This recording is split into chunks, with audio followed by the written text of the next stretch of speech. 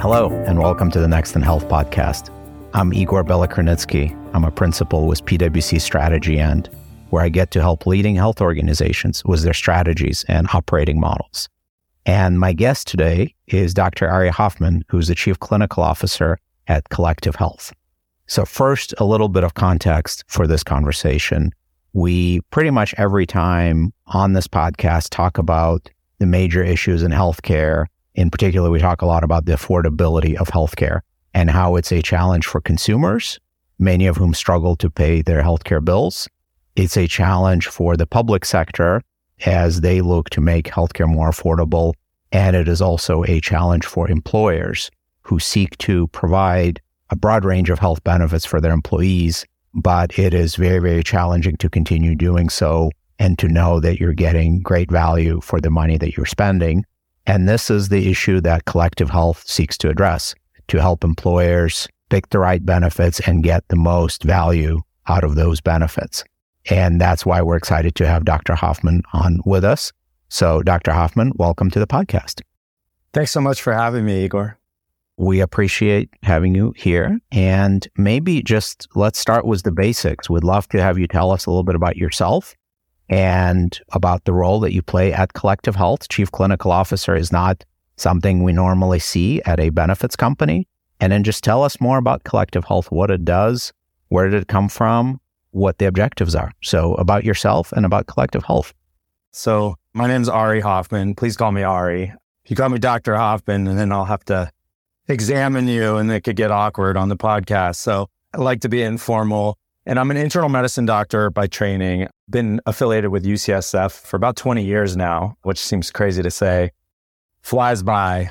My background includes some time in DC doing health policy related work, a lot of focus on value, constructs of value, thinking about how we work better value into our policy.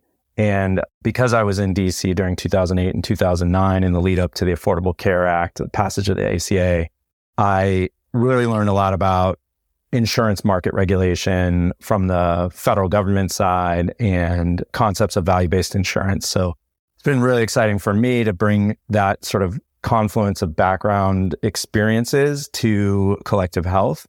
And a little bit about Collective Health. The vision of Collective Health is to build a transparent healthcare system that's as easy to use as the internet. What we continue to work on building is really a workforce health benefits platform that aims, as you said, to achieve better health at lower costs. And the founding story of Collective Health is that in 2013, just turning 10 this year, Ali Diab, our CEO and co-founder, went through a really horrific health scare. He needed emergency care and led to him struggling with the navigation of understanding his benefits and accessing the care that he needed and paying for the care that he needed. And I think he realized what so many of us do, which is that if someone as plugged in and privileged was having that degree of struggle, that this is really a great need for so many others in the system. And that moment of clarity for him was that a more positive health experience is one that's simpler, that's understandable, that's personal, that's affordable. And that was really the founding story of Collective Health. So the goal here is to change the way people experience their health benefits by making it more seamless, making it effortless to understand, navigate, access, and pay for healthcare. And there's a number of ways through which we do this. So it's through reducing the administrative lift of delivering health benefits, through good design and digital tools that make for a more intuitive member experience. And then from a population health lens, staying focused on healthcare value, which to me is, as I said, better health at lower cost. You also asked about my role, Chief Clinical Officer. There are three main domains there. I think about clinical strategy and operations. So I work as a subject matter specialist across engineering, design, research, product, and operations to set clinical strategy and help guide everything from roadmap priorities to process improvement work. There's a population health component that's really about close partnership with people much smarter than I am and all our data scientists and analysts to understand patterns in data and predict key outcomes and help prescribe next actions. And then there's a thought leadership and communications element to the job. which is to help internal communications and communicating about our core value propositions and visions and where we're directing our work across our company, as well as opportunities like this one to speak more publicly and externally facing. That's great, Ari, and we appreciate having you here telling the story. And we seem to be in this challenging time right now where there's sort of two competing pressures. On one hand, the economic downturn means that all companies out there feel margin pressure, and so it's harder for them to afford to provide all the benefits and all the coverage that they would like to provide for their employees. On the other hand, the employees still want and need a lot of benefits, and there's, in fact, competition. Part of the labor market competition is to provide a lot of benefits, and there's so many different options. There are all these startups, there's all these tools and services and apps that purport to improve the health of your workforce. And so for an employer, how do you navigate this noise? How do you navigate these challenges of both affordability pressure and all these options and make good choices and do right by your people? Igor, I think that's really the central question in the employer benefits space, and one that employers and their consultants and others in this space have grappled with for a long time. But I do think it's particularly acute right now with utilization, which was low during 2020 and 2021 due to the COVID-19 pandemic, largely returning to pre-pandemic levels in this past year, as well as the macroeconomic environment, having really pressured employers to review budgets with increased scrutiny. In the past year and a half, I've had the pleasure of meeting with a lot of benefit leaders and consultants in this space. And I think they're all trying to reconcile these realities with really a genuine desire to help people, yet also a need to make ends meet because health benefits in particular are so expensive. So I think if you start by just thinking about how can you actually save money if you're crafting a benefit plan, and let's just take the medical plan component. I think a lot about all these other elements. And you mentioned the dizzying array of what's sometimes called point solutions in this broader ecosystem of options of services that you can provide for your employees. But I also think we think a lot about medical, pharmacy, dental, and vision at Collective Health, but I'll just focus for a moment on medical plan, just to sort of simplify for a moment. So I think you only have so many levers for saving money on your medical plan. You have the network selection itself to try and find the best discounts for the geographies you cover. You have payment integrity, fraud, waste, and abuse type work to ensure you're paying the right amounts and not overpaying when possible. And then I think two really interesting levers to me are plan design and navigation. And so on the plan design side, that's a really powerful tool. And I think about it in behavioral economic terms, which is, if you've read the book Nudge, you'll recognize that that's the choice architecture for the plan year, right? Once you're in a plan, the structure of that plan creates the choice architecture that you as a member, as a person trying to navigate the healthcare system, you sort of have to stick within that plan design. And then navigation to help guide people to the most appropriate and high value care at the most cost-effective sites of care within the system. So my job is to think a lot about those last two in particular, plan design and navigation. And one of our central theses at Collective Health is that the integration of those two, the administration of plans as a third-party administrator and the engagement, advocacy, and navigation all on one platform are what gives us optimal opportunity for impact. So just to dive into plan design for a little bit, you could think about plan design from a lot of different angles. I do think self-funded benefit plans are interesting to employers, partly because they can leverage data to inform plan design, and there are some benefit offering flexibilities that come with that. A lot of options, there's a ton of options in terms of solutions that you might offer. A mental health, digital health provider, for example, a fertility benefit, for example. There's also a ton of variations that you could take with plan design. And I think that if you are just trying to save money, right, it's not actually that hard to just save money with plan design. You could shift costs to employees, for example, through higher and higher cost shares. There are ways to just delay and deny care. You could cover less, for example. That would all save plan money. but it's with great pain and friction and dissatisfaction. So that doesn't get to the answer of your question about like, how do you still have a comprehensive benefit that's achieving better health and still satisfying to people while still trying to make ends meet. And I think we're particularly in a place where ongoing cost shifting is really not that tenable. I mean, we've been on this kind of 20-year experiment with more skin in the game for individual patients in this space for increasing deductibles over time. And that has had some plan savings, but we're now seeing a lot of affordability challenges as a result. And we know that about 30% of people are avoiding needed care due to costs from our own internal analysis on our platform.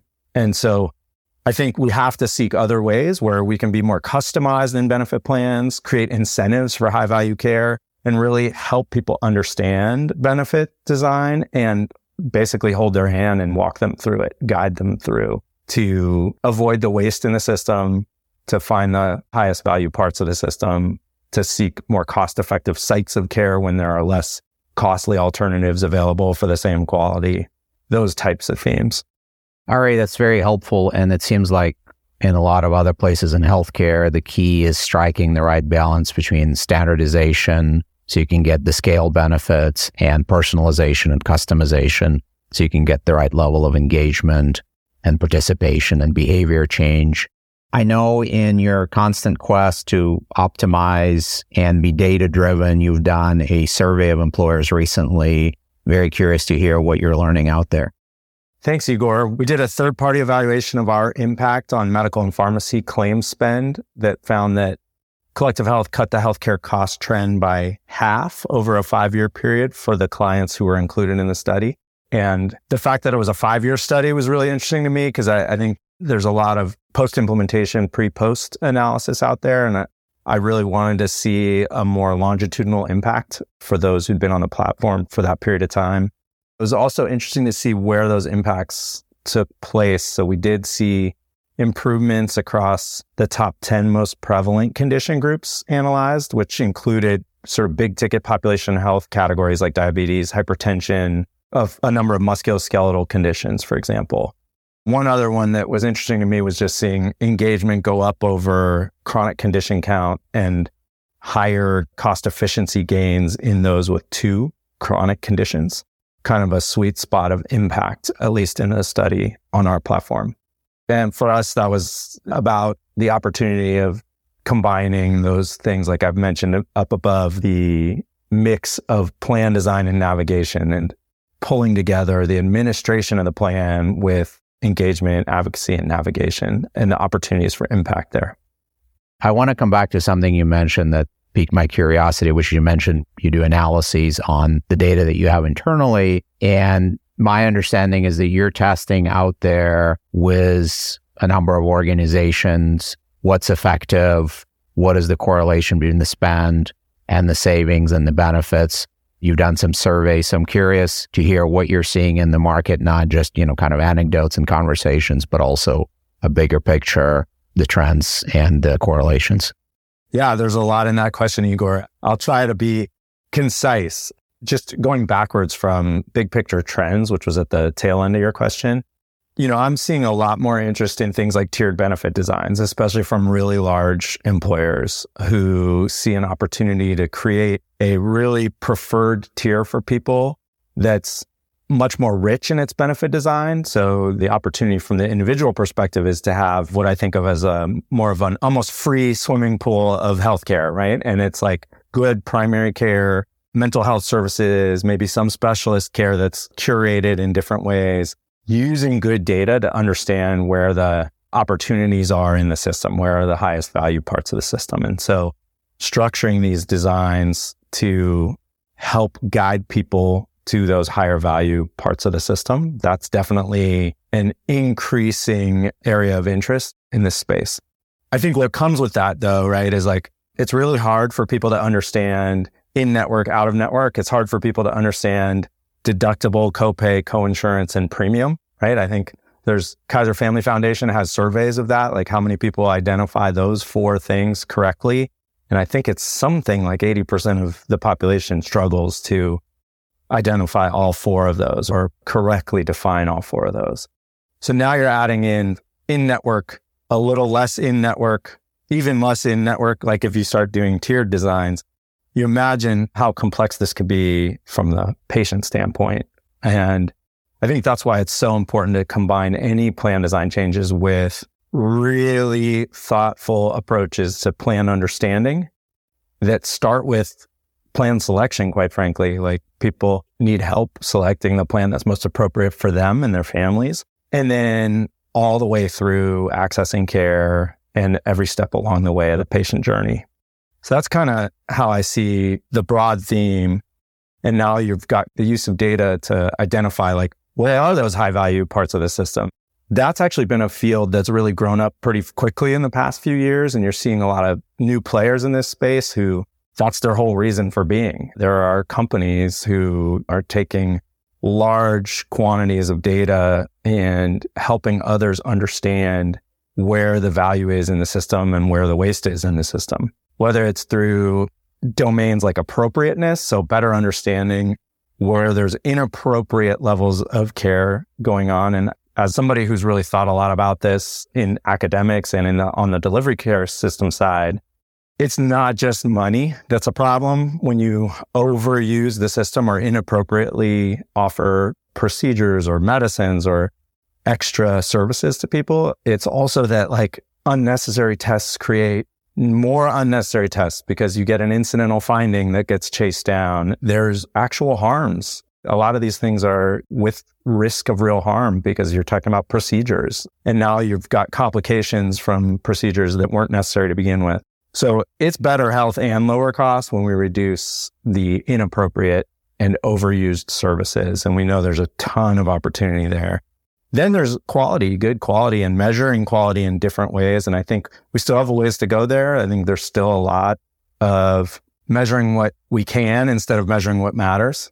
You have to be a realist and measure what is available, but there's still a lot of real process-focused measures as opposed to outcome measures for guiding quality in the healthcare system. If you ask people what matters to you as an individual, a lot of what comes back in the survey data is stuff about what makes life high quality for people, what makes life worth living. Things like, I want to be able to get out on the soccer field. I want to pick up my grandkids. I want to make it to my cousin's wedding. And those are functional outcomes that people want to be engaged in life in the ways that are meaningful to them. And how often are we measuring that in the healthcare system, right? We're measuring like, did you get a beta blocker after your heart attack, which we know is important and we know is attached to real outcomes down the line, but there's so much more that's meaningful that isn't measured well. So I think there's a lot of growth there. And then cost efficiency, that does matter, right? We're trying to make ends meet while doing right by people. It's important to see where the high prices are, unnecessarily high prices, and where providers and provider systems are most efficient and cost effective in their care for patients.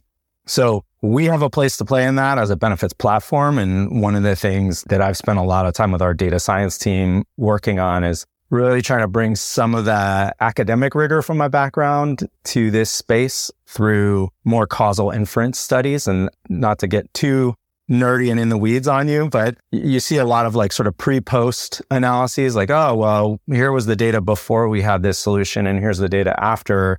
And then drawing potentially erroneous conclusions because there's just a lot of problems with that style of analysis. And so I think the more we can not necessarily run randomized controlled trials on everything, but use really like matched cohort studies and apply that more advanced analytics and statistical rigor, the stronger our conclusions can be about which of those solutions in that dizzying array that you led off with at the top are really having the biggest impact on claims and seeing the outcomes in the spend and utilization.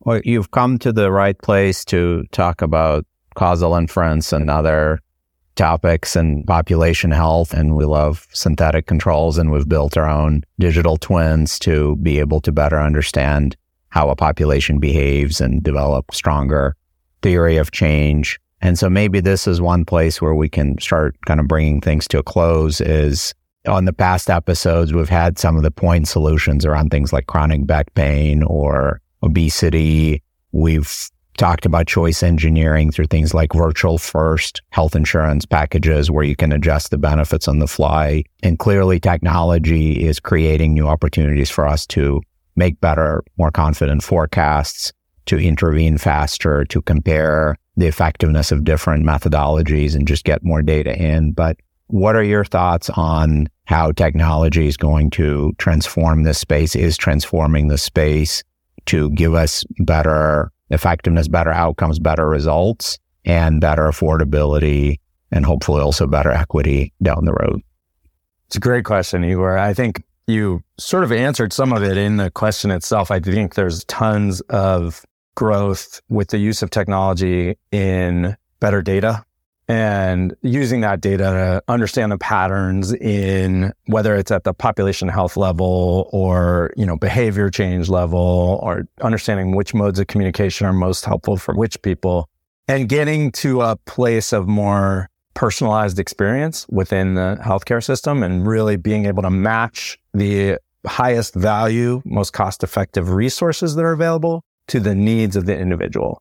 I think a lot about that matching of resources and needs with the work we do on our platform. We're still all learning a lot of lessons about, like you mentioned, virtual first plans, which care when should be virtual, and recognizing that there are still physical needs, and that sometimes, no matter what we do with fancier technology, if we don't get people engaged in the system, if we're not getting their eyes on our portal message or our ping to them, then we're not having the desired outcome. And so that's where realizing that strong digital tools also need to be backed by human supports, and figuring out how to right size all of that is a lot of the game that's being played in this space. Well, Ari, thanks for a great conversation, and thanks for all the great work you're doing at Collective Health, helping organizations mix and match and optimize the benefits to keep their people healthy and engaged and doing well. Appreciate the conversation. Thank you, Igor. For more on these topics and other health industry insights driven by policy, innovation, and care delivery changes, please subscribe to our podcast and be sure to listen to the prior episodes as well. Until next time, this has been Next in Health. This podcast is brought to you by PwC, all rights reserved. PwC refers to the U.S. member firm or one of its subsidiaries or affiliates, and may sometimes refer to the PwC network. Each member firm is a separate legal entity. Please see www.pwc.com/structure for further details. This podcast is for general information purposes only and should not be used as a substitute for consultation with professional advisors.